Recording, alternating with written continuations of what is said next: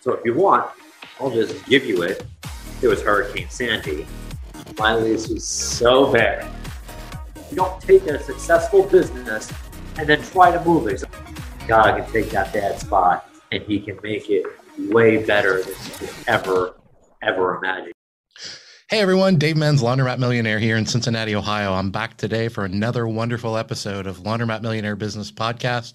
I'm here with my amazing, beautiful wife, Carla, and we have a super exciting guest for you today. So we are excited to get started with him today. Carla, do you want to introduce our guest? Yes, definitely, Dave. I am excited to introduce our guest today. He is a laundromat owner in the Atlantic Highlands, New Jersey. His name is Charles Measley. Charles is the proud owner of 2 laundromats in the Jersey Shore area of New Jersey. He entered the industry in 2012 by acquiring a rundown laundromat near his home. And only a few months later, that business was destroyed by Hurricane Sandy. Charles relied on his faith in God and rebuilt his business into a multi-store chain, along with a robust laundry pickup and delivery service under the name of Happy Nest. He has just recently built a brand new laundromat from scratch, and we are excited to hear all about his journey. So welcome, Charles. We're so happy to have you here with us today. How are you guys? Good. How are you? I'm doing good. We hear that your claim to fame is you're good friends with Snooki from the show Jersey Shore. Is that a true story? I can't share that publicly. I cannot confirm nor deny. Yeah. Don't know anything about that. I know you New Jersey people love that claim to fame of the Jersey Shore show. So I figured I'd just get that out of the way right from the start. I went to high school in Belmar, where they did like half of the recording for that show. Really? So it was like, I was like, oh yeah, oh, there they are again, and doing this and that. So it was, it was something always interesting to kind of watch and hear and see and all that. I'm sure it was chaotic with all the film crews and people. So they were literally filming around. They were literally filming when you were in school. Is that what you're saying? Yep. Wow. No kidding. That is crazy. It was like, basically the school was maybe like only a few blocks from the beach, and basically kind of like where I live is like, it says where the Jersey Shore starts. So it basically starts in the Atlantic Highlands, and then it goes kind of all the way down to Atlantic City. Wow. And most of it was filmed right over in like the Belmar area, the seaside area. And it's kind of, everyone around here hated it. That's how everyone outside of New Jersey thought people from New Jersey were. Gotcha. People are from New York. You're not even from New Jersey. Oh, are they all really from New York? Most of them are from New York, yes. Now, since they moved to New Jersey, but they all basically are from New York for the most part. Wow. So they built this New Jersey stereotype, and they're not even true New Jerseyans. Yeah. That is so wrong. And that is why people from Jersey Shore hate that show. All right, enough about Snooki. Let's get into laundromats, people. That's a lot more exciting, at least for me, and maybe Charles, and probably and not. That's probably it. Probably not Carla.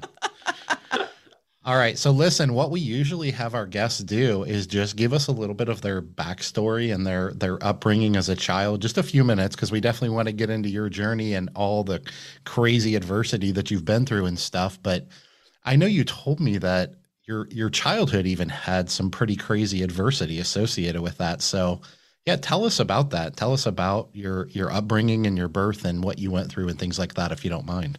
Yeah, no. So when I was born very, very premature. And basically, when I was born, the nurses and everyone didn't really think I was going to make it. So I was in like little incubators. They had oxygen and all that stuff.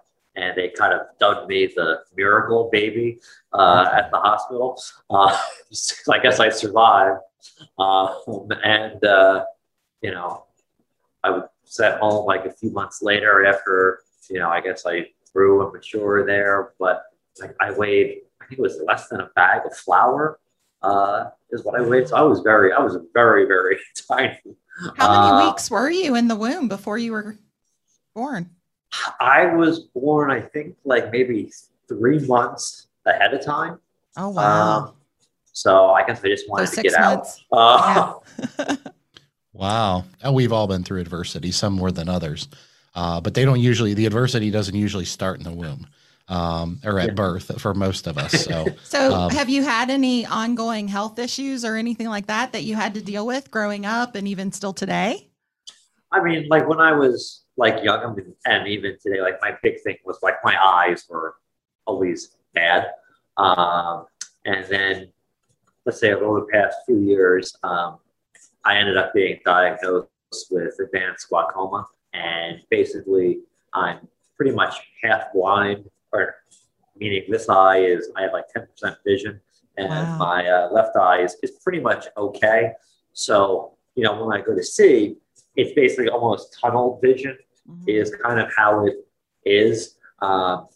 So it's very like narrow focus. So if I go into a room, even though I know you, and you think I'm looking at you, I may not even see you just because I have to be directly focused at you in order to recognize you and see you, because outside of that basically that tunnel port vision, it's all a blur. Yeah. And basically, if you don't know what like glaucoma is, it's there's pressure that builds up in your eye, and it crushes the optic nerve in the back of the eye, and basically the damage that's done is permanent. And the only thing they do now basically is they can stop it from getting worse. And the big thing is just to be, treated early. So if you go to regular eye exams, just make sure they're doing a test for glaucoma. They'll normally do like a little tap on your eye to check the pressure is what they do. It takes like 2 minutes. And isn't that the one where they like blow the air at your eye? Now, you're going to feel a small puff of air in each eye. What? A small puff of air. Now, come on. Here we go. All right. 1, 2, 3. Okay. You're sorry? All right. I'm going to stay in here this time. Okay. Like the little puffs of air? Yep. So the air puff is like the older method of doing it. And then now they do like what they call like a tap. It's like a little blue, it looks like a blue light. And they just literally poke your eye real fast. And it gives you like a pressure reading, like you're checking the pressure in your car tire. It's one of those things that you don't even know that you have it if you have it. And that's why it's a problem. Yeah. It's basically silent, and you don't realize it until it's far advanced in the stages that it has. Gotcha. So that's pretty debilitating for you.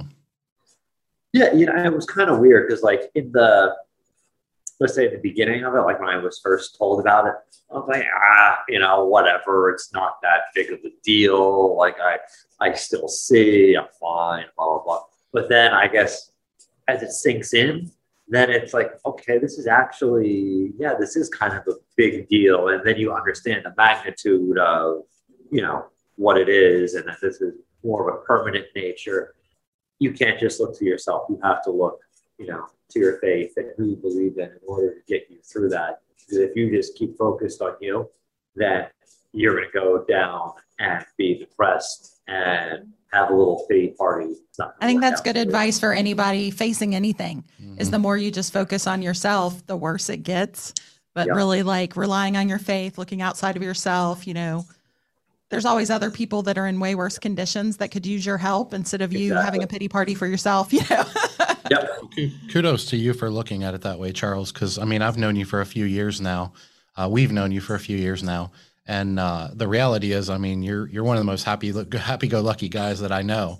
Anytime I'm around you, whether it's on the phone or in person at the clean show or something like that, you're always high energy and you're always happy and just kind of enjoying life. So you clearly have a great perspective on life, despite having, thank you, that condition. So anyway, good for you. So thanks for sharing that with us.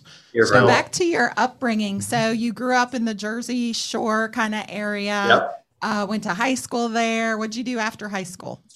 Well, my mother wanted me to go to college. So I didn't really want to apply anywhere or really go anywhere at first because I didn't know what I wanted to be or do. And in my mind, it's like, all right, you have everyone spending all this money. But I first went to just a local community college because, again, I didn't really know what I wanted to do. I liked business and I really liked politics and all of that. So those were kind of my two passions. So when I was at this community college, I studied a little bit of both. And I ended up going to Rider University maybe like 3 years later because I had a really good political science program. And they had a degree program, which basically mixed business communication with politics. I did that for another 3 years. So I did a 6-year college plan instead of the 4. And, I paced myself. And during that, I ran campaigns. And before laundry, besides the political consulting stuff, I had like a little ice cream business. So I had these little trikes where we would go onto the boardwalk. I had like 4 of them. So we would do parties, be stationed on the boardwalk and sell like ice cream and Italian ice out of that. So it wasn't just you. You had 4 of them. So you had employees and everything. You had an ice cream empire. Yeah, I had. It was sweet. Oh, literally. Wow. Nice. Literally. So I had my cousin, I had my sister, and then some of my friends as my first employees. So you did that. So you went to school for 6 years. How long did you do your ice cream business? So I started that basically when I graduated high school. So that was in like 2008. And then in 2012, I was still doing the ice cream thing. And where we lived, there was a little tiny rundown, what we'll call a zombie mat of a store. And there was a little for sale sign in the window. So me and my mother called the number, and the guy is actually trying to sell the building. And somehow we were just interested in the laundromat. And then he called us a few days later and said, listen, it doesn't really make that much. It was my father's place. I hate it. So if you want, I'll just give you it and you pay me, this rent. And I was, you know what? Well, he's giving it to us. We actually didn't even have to sign a lease at the time, which now that's actually a little silly, but we just said, all right, fine, we'll take it. And, it was filthy. So literally for 2 months, it was just cleaning like dirt off of everything, doing some fresh paint and just making the place look good. It was fully unattended. There was one employee that I actually never ever met in person. He came late at night just to clean the place and get it all tidied up and stuff like that. And then about maybe like 6 months after that, there was Hurricane Sandy, and where the store was in Seabright. And Seabright is basically almost like a barrier island. So you have the ocean on this side and a river on this side. And goodness. So this store was there for like 40 years, and it never had a problem. There was floods in Seabright all the time. So I put tape on the windows, sandbags, and all that stuff to get ready for the storm. And, it was bigger than what any of us thought at the time. And it literally just, washed everything out of the place. Machines were thrown across, knocked over. It was a total disaster. And the insurance that I had wasn't flood insurance. It was everything but flood insurance. So they didn't do anything. And at that point, it was basically, all right, well, if we're going to rebuild it, it's really not worth rebuilding it because you're only, at the end of the day, we were netting maybe like, $1,200 a month from it. And at that point, all right, it doesn't make financial sense to redo it. So we just went our separate ways. And that space is like a restaurant now. But I thought, this is something I like doing. So I started actually reading like the forums online on the CLA and just reading every single thing on there. I read conversations. So this would have been in 2012, 2013? Yep. Okay. Yep, 2000. This is 2012, 2013. Okay. And after reading and learning more and all that, I said, you know what? I do kind of want to be in this business and in this industry. And I had a broker that was helping me with that. And they weren't very good. Literally every deal I had either fell apart or didn't work out. And that was almost a blessing in that sense, because where we were renting at the time, the washer broke. So, this is great. Now I get to go to a laundromat. So, I'm on Google and I'm looking like, this one is like the nicest one. And in fact, it's pretty close to where we are. So we'll go wash here.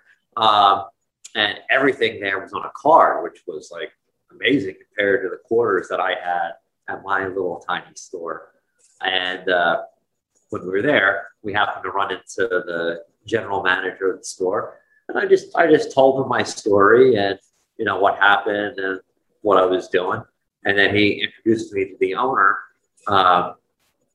And he was an older gentleman. And we met. And eventually, I ran into the owner another time and we exchanged numbers. And he said, I know I'm not interested in selling, but if you want to, get lunch and just talk about business and all that, we can do that. So maybe after 6 months of just talking to him, he decided to say, I'll sell you my store if you're really interested in it. And that basically started my journey as to my first, what I'll call my first real store. It was. Can I ask you a question, Charles? Sure. What, and you may not know the answer to this. I'm just curious, and I suspect our audience is curious. So you spent 6 months with this gentleman, kind of getting to know him and learning the industry or the business from him in some level. During that whole time, were you trying to convince him to sell you the store? Or did you really accept his words of, I don't want to sell? And then all of a sudden he just one day flipped a switch and changed his mind. Was that strategic on your part? So I knew he didn't want to sell it. But in my heart, I wanted him to sell it. It's like, I thought this store was perfect. I thought, this is great. This is what I want. And at the same time, I said, even if I don't make a deal with him, I'm learning a lot from him. Sure. I was 23 at this point, and he was 85 years old. But no, we would just go, we would have lunch, and literally just as friends, because I was still looking for other stores in the area. So I would show him deals that I would be looking at and get his thoughts and stuff like that. And then he said, you know what, like, I'm 85. I don't, want to do this forever. So we came up with a price on that, and I wanted to go get funding. And if you're just getting into this space, getting funding for a laundry for whatever reason is very hard to do through the traditional banking methods.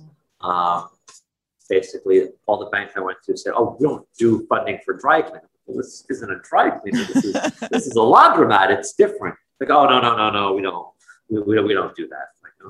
Okay.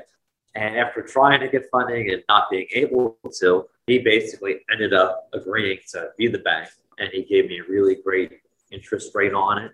I said, you know what, this is a great deal, and I ended up doing it. I was still going back and forth from Rider University at the time, which was about like 45 minutes an hour from where I lived and where the store was. So you were still in college? Oh, yeah. Yep. Oh, wow. So I took over the store in March of 14, and then I graduated in May of that year. Wow. So what was that store like? Was it also a zombie mat, or was it No. More This turnkey? was perfect. This was it was 3,500 square feet. Okay. It was an all card store, which in this area at the time there was only one other store that had cards. And by card, you mean loyalty card, prepaid cards? Exactly, loyalty card. So it was an all Dexter store, and Dexter had a thing called Easy Card at the time. Yeah. So that's what the store ran on. And the store was built in like 2006. So at the time, they had actually a group or a bank of washers that were 200G machines. And the rest of the store was 100G machines. It was all tiled floor, 2 bathrooms. It was a drop shop for dry cleaning. The wash and fold business was pretty substantial at that store. At the time when I took it over, it was around maybe like 8,000 a month of revenue we were doing just from the wash and fold. And the self-service end was very busy as well. Do you remember how you and the previous owner came to this number? Was it based on a 3-4x multiple of net operating income? Was it just a number he pulled out of the sky and you had no idea? Do you remember that at all? Yeah. So basically, it was kind of bad negotiating at my part. I'm like, this is a pretty nice store. And I said, oh, yeah, based off of, what you told me and stuff, like, oh, it should be, I think I gave him like a 4.5 times multiple on it. And off of, the numbers that we've all talked about. Mm-hmm. And he said, okay, there we go. So he didn't even have an asking price. You were just having a conversation with someone that was probably somewhat of a friend or mentor at this point, and he wasn't sure what it was worth. Correct. Yep. And so what did he just say? Well, make me an offer. I basically, because he knew I wanted to buy it. And then one day when we were talking like whatever valuing another store, he said, well, what would you value my store at? And then I said, well, I would value this and I would give you, this. And he said, all right, well then let's do that. I'll sell it to you. Gotcha. And you were like, own the building, or like you would be paying him rent, or? So he built the store from the ground up. He had a business partner originally. And when they first opened the store, they had an opportunity to buy the building, which in hindsight, we really should have did. There was someone who came in and they bought the building asking price. And now he had a landlord that he wasn't familiar with. And basically his business partner was in charge of the lease. And the lease was probably like this thick. Oh, and it was, outrageous for what it was. And the big thing is whenever you're doing any commercial lease, you have to look at the CAM and you have to look at the increases that happen in it, because you have your base rent and that price could be fine and that could be fair, but with whatever the increases are and particularly how the CAM is structured, it could make or break you. Can you explain to our audience what you mean by CAM and what that represents? Sure. So CAM is basically common area charges. So it could be something as simple as just the property taxes, or it could be as elaborate as snow removal, insurance, the grass, the painting of the building, repairing the outside of the building, the sidewalks, the parking lots, right? So if they go to repave the parking lots, for an example, you could be on the hook for part of that cost, depending how big your store is in that building or strip center. So basically, the person who bought the building despised the owner that I bought it from. During the housing crash, he tried to basically force a renegotiation of the lease. So what him and his business partner decided to do was, we've asked her to lower the rent. The landlord didn't want to do it. So they said, all right, we're going to go into bankruptcy and we're not going to pay them. And then they'll be forced to renegotiate the rent. Well, it didn't work out for them. They got an eviction notice on the door and basically totally destroyed the relationship that he had with this new landlord. And then from that point on, it was just a back and forth of how can I make your life harder kind of situation. And again, when your lease is this thick, the landlord has the power to basically make your life hell in a way. So, for example, he got an $8,000 snow bill because the landlord didn't care. She wasn't paying for it. She found the most expensive person to remove the snow and things like that. So eventually, after all of the garbage and back and forth was sorted between them, one thing that came out was he did get a slight break in the rent. It was capped at a price. And basically, with me taking over the lease, now all of a sudden, what I thought I was paying in rent increased by about $2,500 a month, which led to me going back to him, and we knocked a big chunk off of that sales price because now the cash flow isn't what we both thought it was. Now it's something totally different. So was that not disclosed in the numbers that you and him saw? So when we were going over the numbers, basically, he was paying, let's say, it was $10,000 a month, all in. And according to the actual lease, it should have been like $12,000 and change on it. So when I had my first conversation with the landlord, this was basically the first thing that she brought up with me was, the rent is actually this because he has this break that I gave him, but he has to pay back the rent that he didn't pay during his time there. So basically she clawed back what he should have been paying from him. And unfortunately for him, that came from the sale of the business.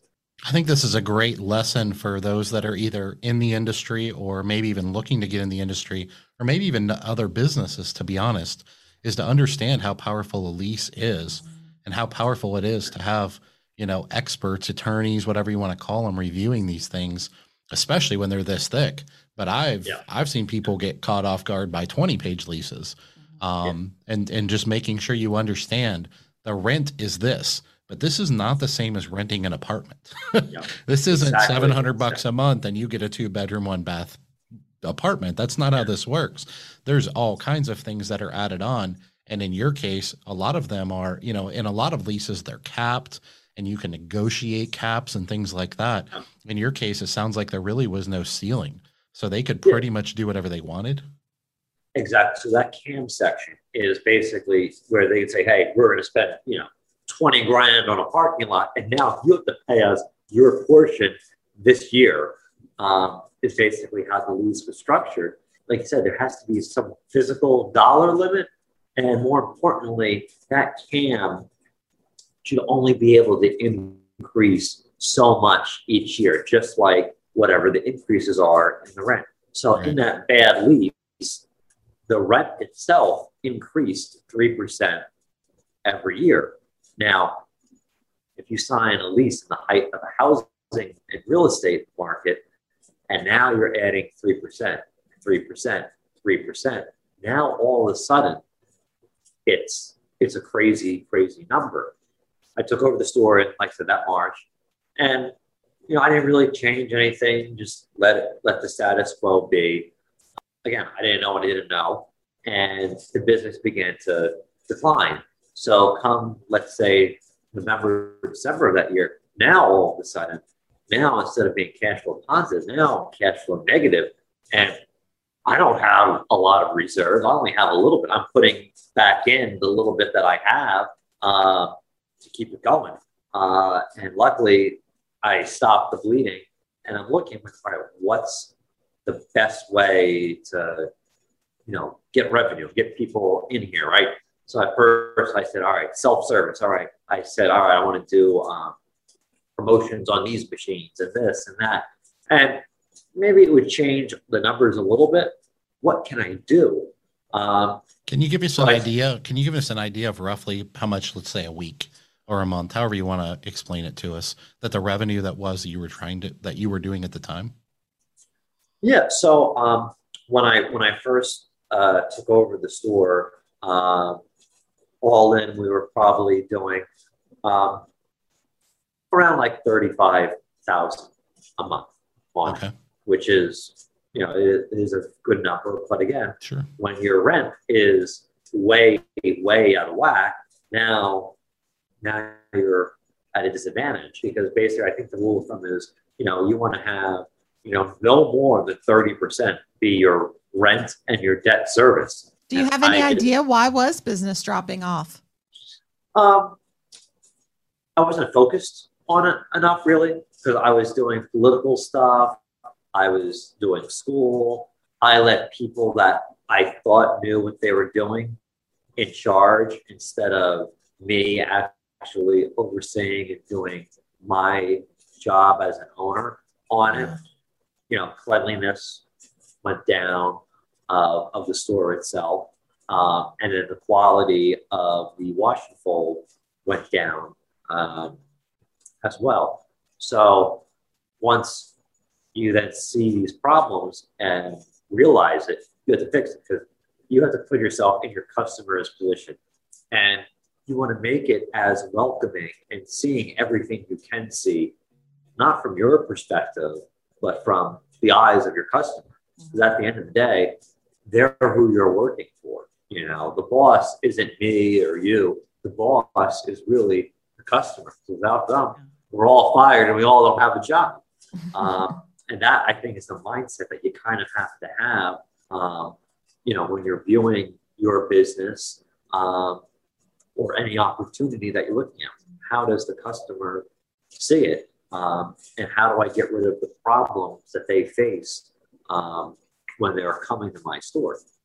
So you went in there and you went into your stores, you kind of looked at it from a customer perspective and realized you needed to work on the cleanliness. You needed to work on your employees, getting employees and managing your employees maybe more closely to make sure they were doing a consistent job. And then you also tried to look into some promotions that you just did kind of on your own. Yeah, because I would say that the biggest thing I think is, your employees are really a reflection of you, right? So I forget who said it, but like, your investment in this store, however much it is, let's say you have $500,000 in this store, you're leaving $500,000 in the hands of your poorest trained employee, and you're trusting them with that money, whether you think that or not. They're now in this position where they're overseeing this huge investment that you have in this laundry. And if you don't take the time to train them and work with them, then you're leaving your investment in the hands of however lowly paid or lowly trained that employee is. I think that's a great point, Charles, because in a lot of my conversations, people come to me and they say, what should I do? What should I do regarding marketing and promotions? And if I try to do it, if I remember, I always tell them, well, the first thing, let's talk about your store, especially if it's a coaching client or something like that. Yeah. Let's make sure that all the T's are crossed, all the I's are dotted for what I call the foundational part of the business, getting the store clean. And so you recognize that wasn't happening. And so you weren't promoting your store, but you knew you needed to grow your business. And so you recognized that. You took the accountability and said, hey, this is my baby. This is my business. This is my bad. And I need to own this. I need to go do something about it. So walk us through the process of how you turned that around. And then I'm curious too, like what type of marketing and promotions did you find work to help you grow the business?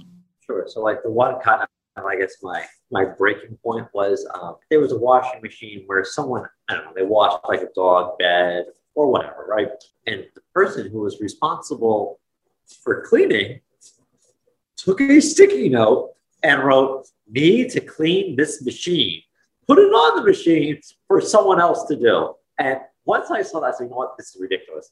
I said, you know what, you stink at your job. This is not what you do. You call out half the time. You're fired. You're done. I'm going to work here. until I find someone else who I actually like. So that was your breaking point, which I think we all have when we enter that kind of a journey. I'm like, it needs to be clean. Your job title is cleaner. What do you mean it needs to be clean? So at that point, after I got let's say my house in order, so I started, posting stuff on Facebook. I started doing little ads. Initially, I did self-service related things and stuff like that. And then I began focusing on just, hey, drop off your stuff, drop off your clothes, drop off your clothes. When I bought the store, they also had a website at the time, which looked like it was made in probably 1993. It was bad. So I redid the website on WordPress, and at that point, just started promoting basically, hey, this is who we are. One big thing I did was, leave a review. I would leave little cards in our drop-off orders for people to leave a review. I would do, I guess, like a giveaway. So I would have people say, hey, if you leave a positive review on one of these sites, and, if you do, we're going to pick someone to get, a $50 gift card for a store. So you have to build a reputation of your business online. So that's what people are going to look and see. We always did pick up and delivery. The owner before me, I think, was really ahead of his time. He had like a shuttle bus when he first opened up, where he would shuttle people from apartment complexes to the store, to the food store across the street. He had pickup and delivery with laundry. And I think basically he was ahead of his time in that, he didn't have the technology that we had today, where we can go on our smartphone, 1, 2, 3 click, and now I can schedule a pickup on a website to get my clothes picked up. So when I remade that website, I made a little contact page for people to click to do deliveries, because I kind of hit a maximum of, hey, there's only so many people are going to bring me clothes to my store. The rest, I'm going to have to go and get. And basically all this was from me having a really bad lease, pushing all these things to their best potential in order to outgrow my problem. You were desperate. You were desperate, right? Yeah. You're looking for any income stream. Yeah. This wasn't I'm successful and I want to be more successful or ambitious. This is like, I'm trying to survive. Exactly. I want to just push pause real quick, if I could, Charles. Yeah. Just point out to people, first of all, we appreciate you being so transparent, because, we can all learn from our successes, but we can learn usually more from each other's, failures. And failure is a lot of times a temporary thing. You've obviously learned your lessons from these things, but it's no secret in the industry. But I just want to call note to it right now. One of the few things in this industry that is almost impossible to overcome is a bad lease, because the problem with a bad lease is it gets badder. Yep. I'm pretty sure that's not a word. I know. I did that on purpose. I was going to say it gets badder and badder and badder. The one thing about a bad lease is it gets worse. I actually did that intentionally. But anyway, and the reason for it is, you mentioned it a minute ago, it compounds, right? One thing about a lease is, if it's bad right now, you're not going to get 3% off next year. That's not how this works, but you probably will have an increase of 1, 2, 3% next year and the year after and the year after. And in a lot of cases, the property owner, while they should care about your business and your health because that affects their tenant, they usually don't care. If they figure if you go belly up, you go bankrupt, you move out, somebody else will come in and take over. They'll make them pay the same rent. And they don't care if you pay it or Carla pays it or I pay it. It doesn't matter to them. They're determined that somebody's going to pay them that rent. And a lot of times that's how, laundromats have the negative connotation associated with it that we do, is because it's not common for people to react to adversity like you're experiencing in a bad lease the way you did. And I suspect that. I don't know if you did at the time, but you probably do now. It's not common to say, well, I'm going to take responsibility and accountability for this. And I'm going to go beat the streets and find new revenue streams and try to increase my prices, increase my value proposition. Instead, a lot of times what happens is people just throw up their hands and give up. And they just say, well, I'm not paying any attention to that business because I'm not making any money anyways. What do I care if it goes out of business? And then you basically have a self-fulfilling prophecy. Absolutely. Well, now you're not involved. Now it's getting worse and worse. And then on top of that, your lease is getting worse and worse. And now you have a total disaster. You know? And that's how people understandably give up is they don't, I don't know if they don't realize that there's another option or, everybody's different, I suppose. But my point is I appreciate you bringing that to people's attention because location, parking, and a bad lease, meaning bad location, bad parking, and a bad lease are three of the few things in this industry that I never say never, are very, very difficult to overcome. Yeah, if you can find leverage on your commercial property owner, you can renegotiate a bad lease. But it's when you're a fixed business like a laundromat, you can't exactly move across the street very easily. And so a lot of times what ends up happening is we just throw our hands up and give up. The interesting thing is, and the thing I want to hear about is I've been saying that for years. The one thing that's very difficult to do is move a laundromat.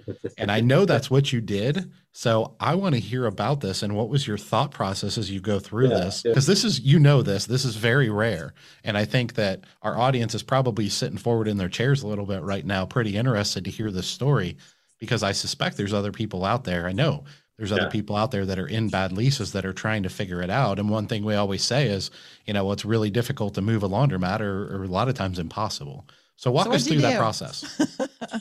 So as time goes on, we're still growing and the store is still, netting more, which is great. But again, our problems are still the lease. So I realized, this is like I have a few more years left here. I want to renew. I want to have a better lease. I don't know if that's going to happen. So a distributor that I knew, he brought us a deal that was actually like 2 miles away. And it was a store that was another zombie mat. It was basically abandoned. The landlord tried to run it. He ran it into the ground. Then the landlord tried to sell it. Couldn't get anything for it. So basically it was, we're giving you this store. You have to rent it, but everything needs to be gutted. So me and my father basically went into that together. My father's an architect. So we redesigned that store, got that open. And that was our second store. Again, that was great because I learned from my first bad lease and we got a decent lease on this second store. So we have now that second store up and running. And that second store is doing great. And now fast forward to where our main store is, the lease basically ends in about 2 years.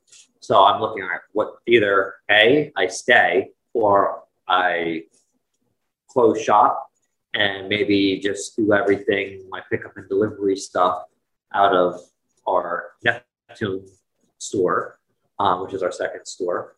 Or do I move somewhere else right in my same area? So I'm looking and say, all right, I got a good attorney from actually that works with Eastern Funding. I asked Eastern Funding, can you recommend me a good attorney that does, leases on laundromats? So I gave him my lease. He looked over it and surprised, it was really bad. And you looked at that attorney and said, you had to go to law school to figure that out? So basically we looked at it like, all right, we can't really break it. So we're not breaking it. And then how do we exit in a peaceful way? And how can we exit? What can we take out of the store without having a problem legally later on? I had,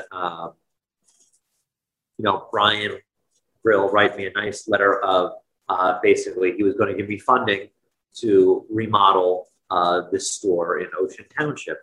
So if I was going to stay there, I needed to put in new washers. I needed to do a new card system and I needed to do some improvements to the store itself. So I had Brian write this nice letter. I explained to the landlord that I want to stay here a very long time. I have funding lined up, but in order for this funding, I need to have a new lease. I I would like to do another 10-year lease with a 10-year option. And I want to give you good income for, going forward, but I need the rent to be a fair market rent. Now, at this point, I was paying $14,000 a month, which is basically double what the market rent was. So basically, the answer was no. If you want more time, I'll gladly give you another 10 years, but the lease stays what it is. I showed comps of, hey, this is what these are renting for, but nothing phased them. Stuck, and they wanted to keep it that way at least 2 more years. Yep. And at that point, I went, okay, so I'm not staying here. Now I have in my head, I have to get out. I have a hard deadline. So I'm looking around, and there was a building maybe like 200 yards down from where I was, and it was for sale. Okay, great. I can buy this building. You're speaking my language, Charles. You're speaking my language. I'll put a store here. This is fantastic. And that building that I wanted to buy, someone else bought it. So now I'm like, oh, great. So now I'm looking at this building because this person is remodeling the whole outside of the building. They're doing all this work to it. And they're basically doing a better job at it than what I would do myself. So they had a sign, space for rent, called them. We were able to get a really good lease. And the price per square foot was fair and good, but more importantly, that CAM structure was controlled. It had a cap of what percentage rate that it could grow each year, and it had a dollar amount cap on it as well. So that way, if there was some crazy thing happening, I'm not being screwed with it, which was crucial on it. And I got an option to buy the building and stuff like that. So it worked out very good as far as that lease goes. Did you achieve your goal of roughly cutting your rent in half? Oh, yeah. It was less than half. Now, the one thing that was slightly worse is I basically gave up about 400, 500 square feet of space, which was now the tricky part of designing this new space. So at this point, once I have my signed lease of, hey, this is where I'm going, my time of where I would have to execute my remainder options at my current or my former store had passed. If I was renewing, I had to give them about I think it was like a 6-month or 9-month notice if I was taking that option or not. So I didn't give them the renewal on it because I wasn't staying. So we eventually sat down with that former landlord and basically came up with an exit plan, which is, I'm going to stay to the end of my term, which was the middle of 2020. And, I want to take my stuff out of the store and, give it back to you, the way it should be. So at that point, we're starting construction to build this new store and, starting that process. We get the electric roughed in. We're starting the plumbing, getting that roughed in. Now, I remodeled the store. I never did anything from the ground up. So getting utilities in there and all that is a whole nother world. Gas was easy. The electric and the water was torture. And now, all of a sudden, come, the end of February of 2020, there's this talk of this coronavirus thing happening over in China. And then come March, now everything's being shut down. I don't know if I can have this store open in time because I was aiming to have this place open in June because that's when my lease ends. So I have to be out. So now my stress level is, through the roof because I have no idea what's going on. No one did. No one did. And not only that, it's completely out of your control. Yeah. Yeah. I mean, it's not like you can just hustle and make it happen, work lots of hours. Yeah, it's like, I don't know plumbing. I have to have inspectors come who aren't coming to inspect. Right. And so how much did that slow this process down? Like what happened? we ended up getting the store open in August. So we were delayed, maybe about 2 months by it. Did you have any trouble getting all of your machines out of your old location in time? What ended up happening was, we ended up doing a month to month at our old store, which was, a weight off my shoulders. I'm going to be thrown out of here now. I don't know what I'm going to do. So they allowed us to stay month to month. I worked with in the previous clean show in New Orleans, I met with Scott from Triad Laundry. He's in Ohio too. Just to clarify for people, and correct me if I'm wrong, just to clarify, Triad Laundry is I don't know if they're an actual new equipment distributor, but I do know that they buy, refurbish, and sell used equipment. So you were speaking with them regarding what was the value of your old equipment at your old location. What could you get for that? And would they be interested in buying it? That's what you're referring to? Exactly. Yep. My initial thought was, in the back of your head, it's like, all right, I'm moving right here, and I want to take out as much infrastructure as I can from my old store. But according to my lease, I still have to leave a decent amount of stuff where the store could easily be made into another laundromat. So in my head, it's like, well, no, like, is she going to put another laundromat there when I'm down here? You got to have all new. So I sold my used equipment to Triad. They came down, they disconnected everything, loaded it all up. We did all 200G Dexter machines in that store. And the focus on basically the design was, again, I'm looking at this from my customer's point of view. The store basically has a front entrance and a back entrance. So the back has about 25 spaces of parking in the back. So the back is really the main entrance for our self-service customers. So we have an automatic sliding door for them. So when you're bringing your bundles into the store, the door is opened up. You're not fighting with the door. The front of the store has about 4 to 5 parking spots, which is basically only like a 10-minute parking if you're dropping off, picking up, or just getting your clothes inside before you go to the other side of the store. Everything is card operated. All the machines are larger size machines. The store only has 7 20-pound machines in it versus the former store, which had like 17 20-pound machines. We have 2 90s in there and a bunch of 60-pound machines in there. How many square feet is your store? Did you say 3,000 square feet? So, so this store is 2,900 square feet. Okay. Where our old store was 3,400 and change. Okay. Yeah, I know you said you lost some because of, with the new place. Basically, like, we maximized every single thing that we could on it. So we put storage wherever we could. One thing that we did was we had dry cleaning. Right? We were a dry cleaning drop store. We had a pretty decent volume of dry cleaning. And we had one of those, spin around dry cleaning racks. Mm-hmm. Well, I didn't have space for it. And what we did instead was we have in the ceiling basically a motorized bike lift.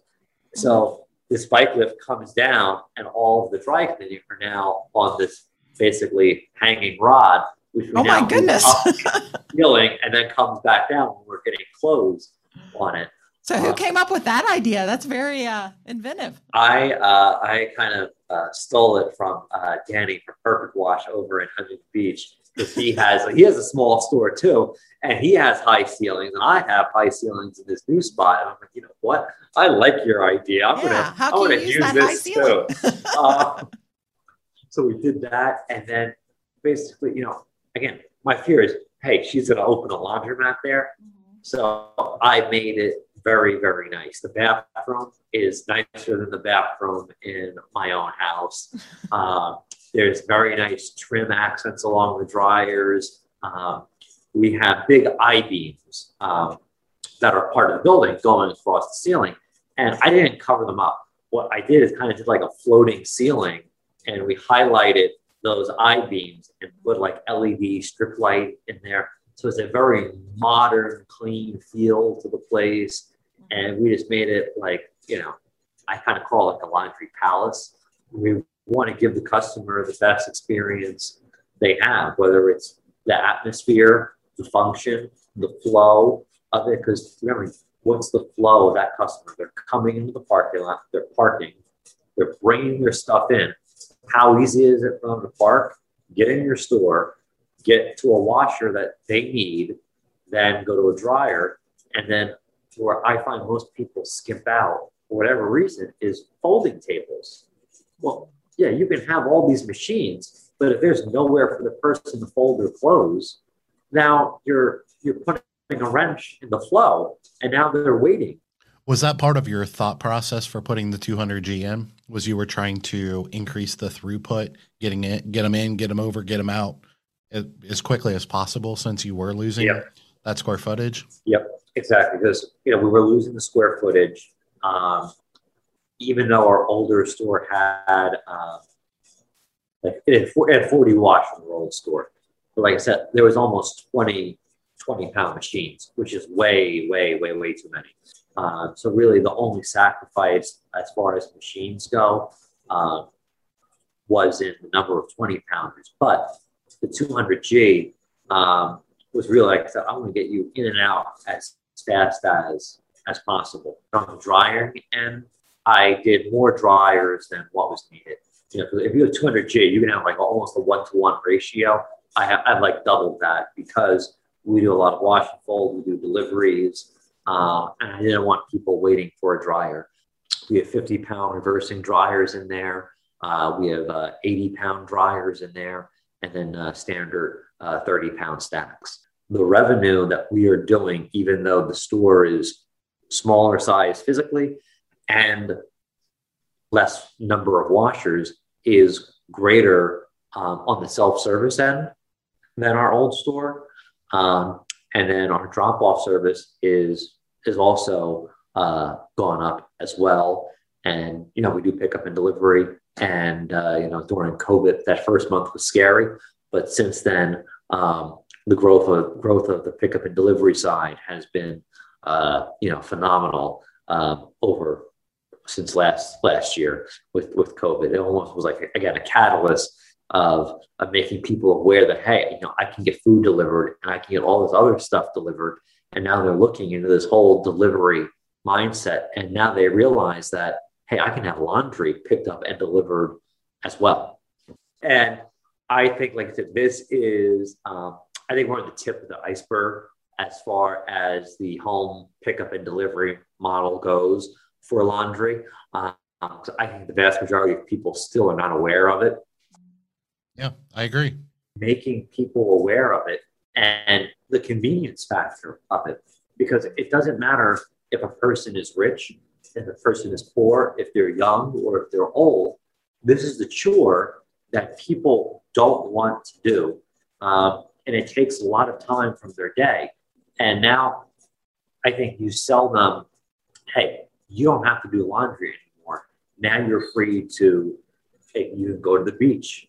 You can go get dinner with someone that you haven't seen in a while.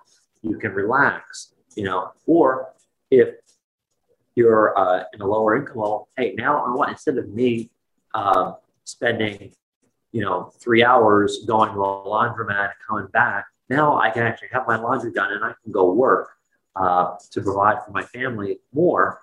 It's just that selling that convenience of it. And like that's the big thing is you're getting it back the next day and it's done the way you want it done. Yeah, that's fantastic advice. So I'm curious, your old space, has anything moved into it? Has a laundromat come in the space you left? So I guess the dream of my old landlord was to have I want to use the word food court, but that's not really entirely what it is. It's kind of like a food court.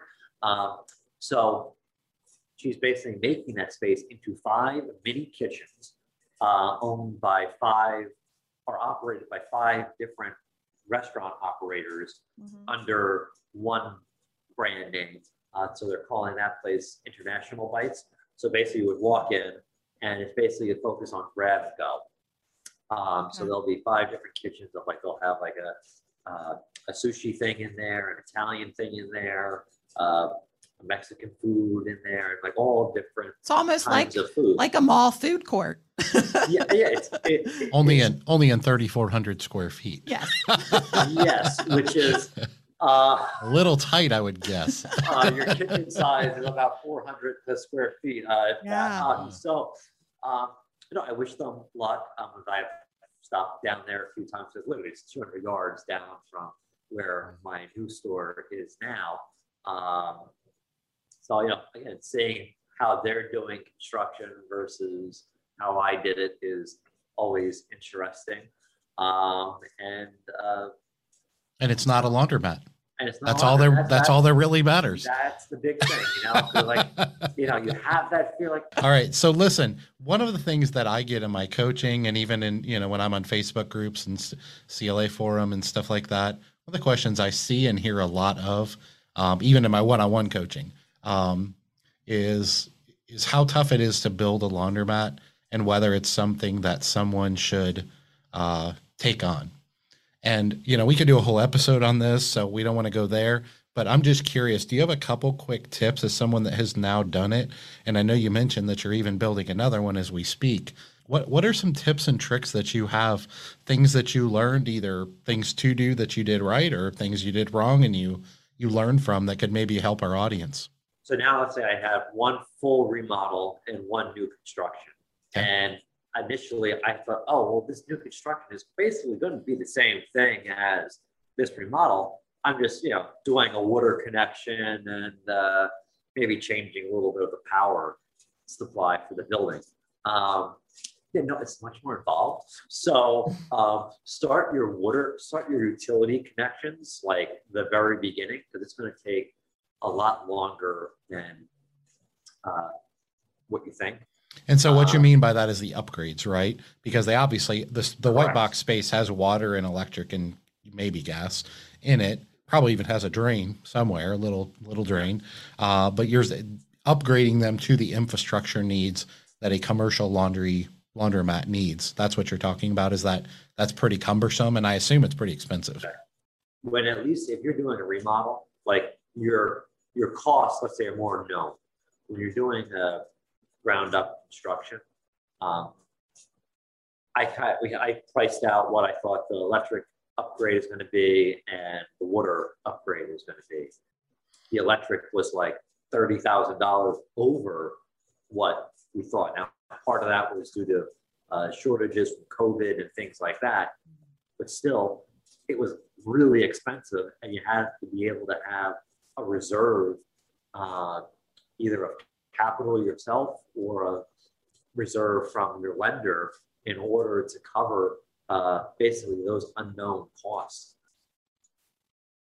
Again, when you're doing any remodel or ground up, look at everything from the customer's point of view, and also look at it. You're going to be servicing these machines. Now, whether you're getting behind the machine or your service tech is, if it's a pain in the neck for someone to work on it, the service tech isn't going to come to you first. It's going to come to you last. But if you have enough space back there where someone can comfortably work, have easy access, have good lighting, these are all things you want to consider, and always overdo things. Don't cheap out on it. Do it right the first time, so you're not spending more money later on fixing the problems that you shouldn't have had in the first place. Just research as much as you can, and it's going to take longer than you thought. It's going to be more expensive than you thought, and you should account for that in your planning.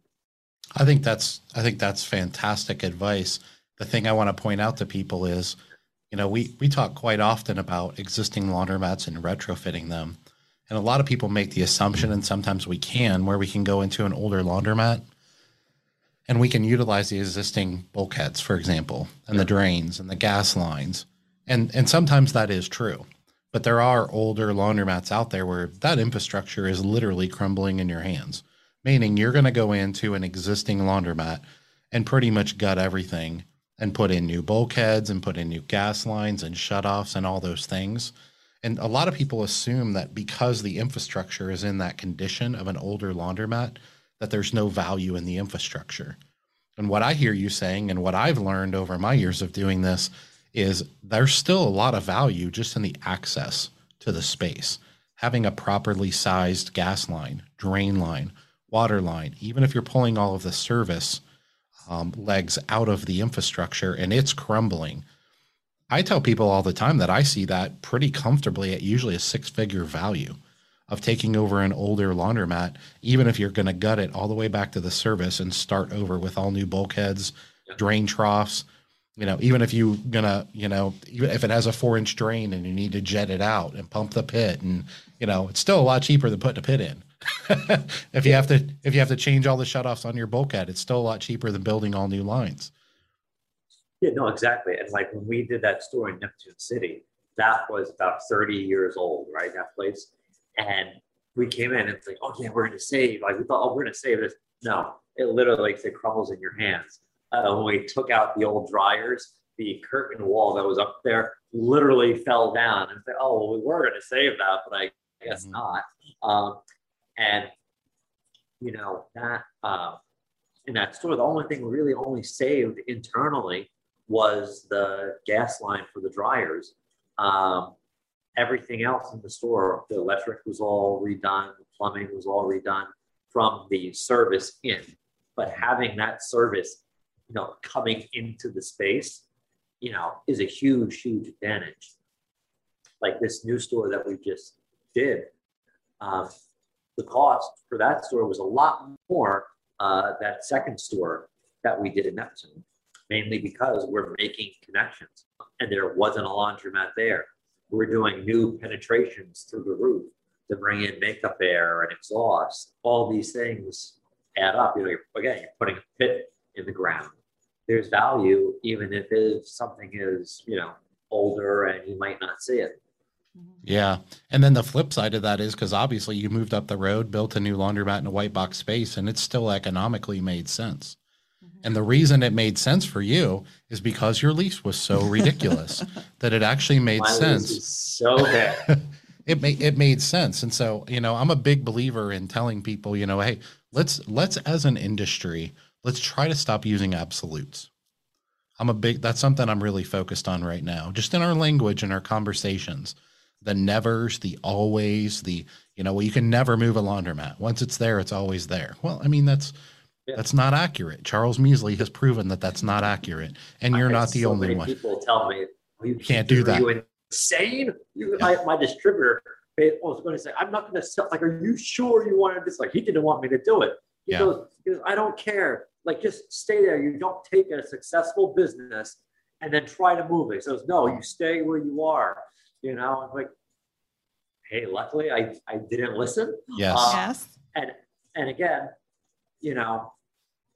whether it was getting into pickup and delivery, whether it was opening that store in Neptune, whether it was building this great store that we have now, if I didn't have that really bad lease, I would say, I might just have a mediocre store doing mediocre kind of things instead of now having all the opportunities that I have and having, the blessings that I have from those opportunities.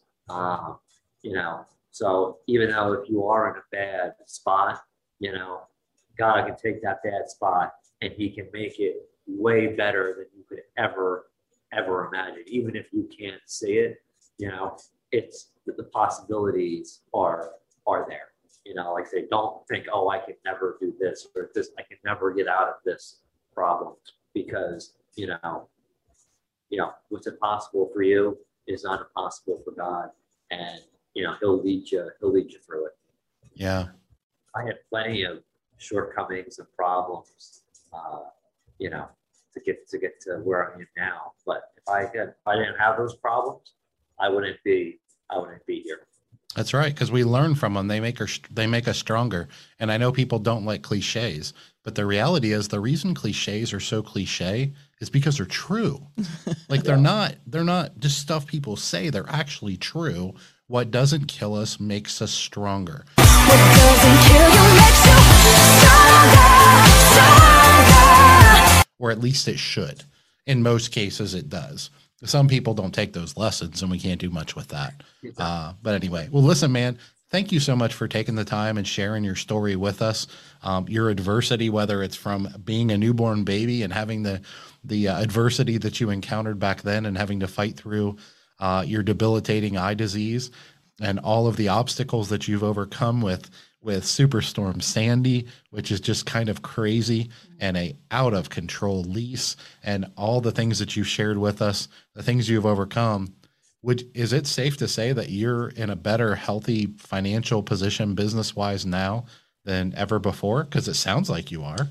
Yes. No. Now it's I don't want to say better than whatever I thought or dreamed of, but from my point right now, we're doing a whole lot better than what we have ever done, in the past.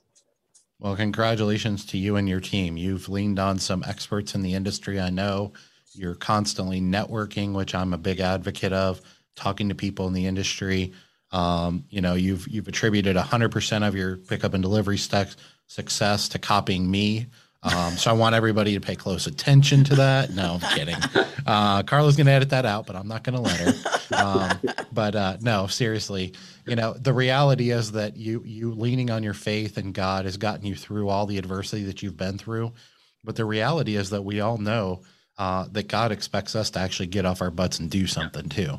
Use the tools, use the gifts, use the resources, help each other. Be abundant, have an abundance mindset, share this knowledge and information with each other, which is ultimately all we're about here at Laundromat Millionaire. So I appreciate you coming on, sharing the story with us. And then the last thing I want to point out is your journey started in 2012. And very quickly, Sandy happened and derailed everything. And here we are, not even 10 years later, and you're in an amazing financial position. And you've done the work. I know you have debt and you have leverage and those things, but you've corrected things that you've obstacles you've had to overcome, like a horrific lease. You've done the hard work to correct those. And I can now see for you, my friend, that the sky is the limit because, you're still pretty young. And I know you're going to do some amazing more things. So maybe in a few years, Carla and I will have you back on the podcast and we'll get a catch up because I know you're building a third store right now, which I'm super excited about as well. So listen, keep reaching for the stars, man.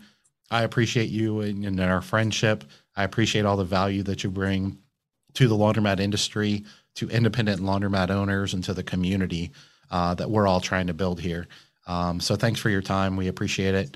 For all of our audience there at Laundromat Millionaire Business Podcast, we thank you for another fantastic episode. We hope you got a lot out of this from Charles and his team, and we will see you all next time with another episode. Take care.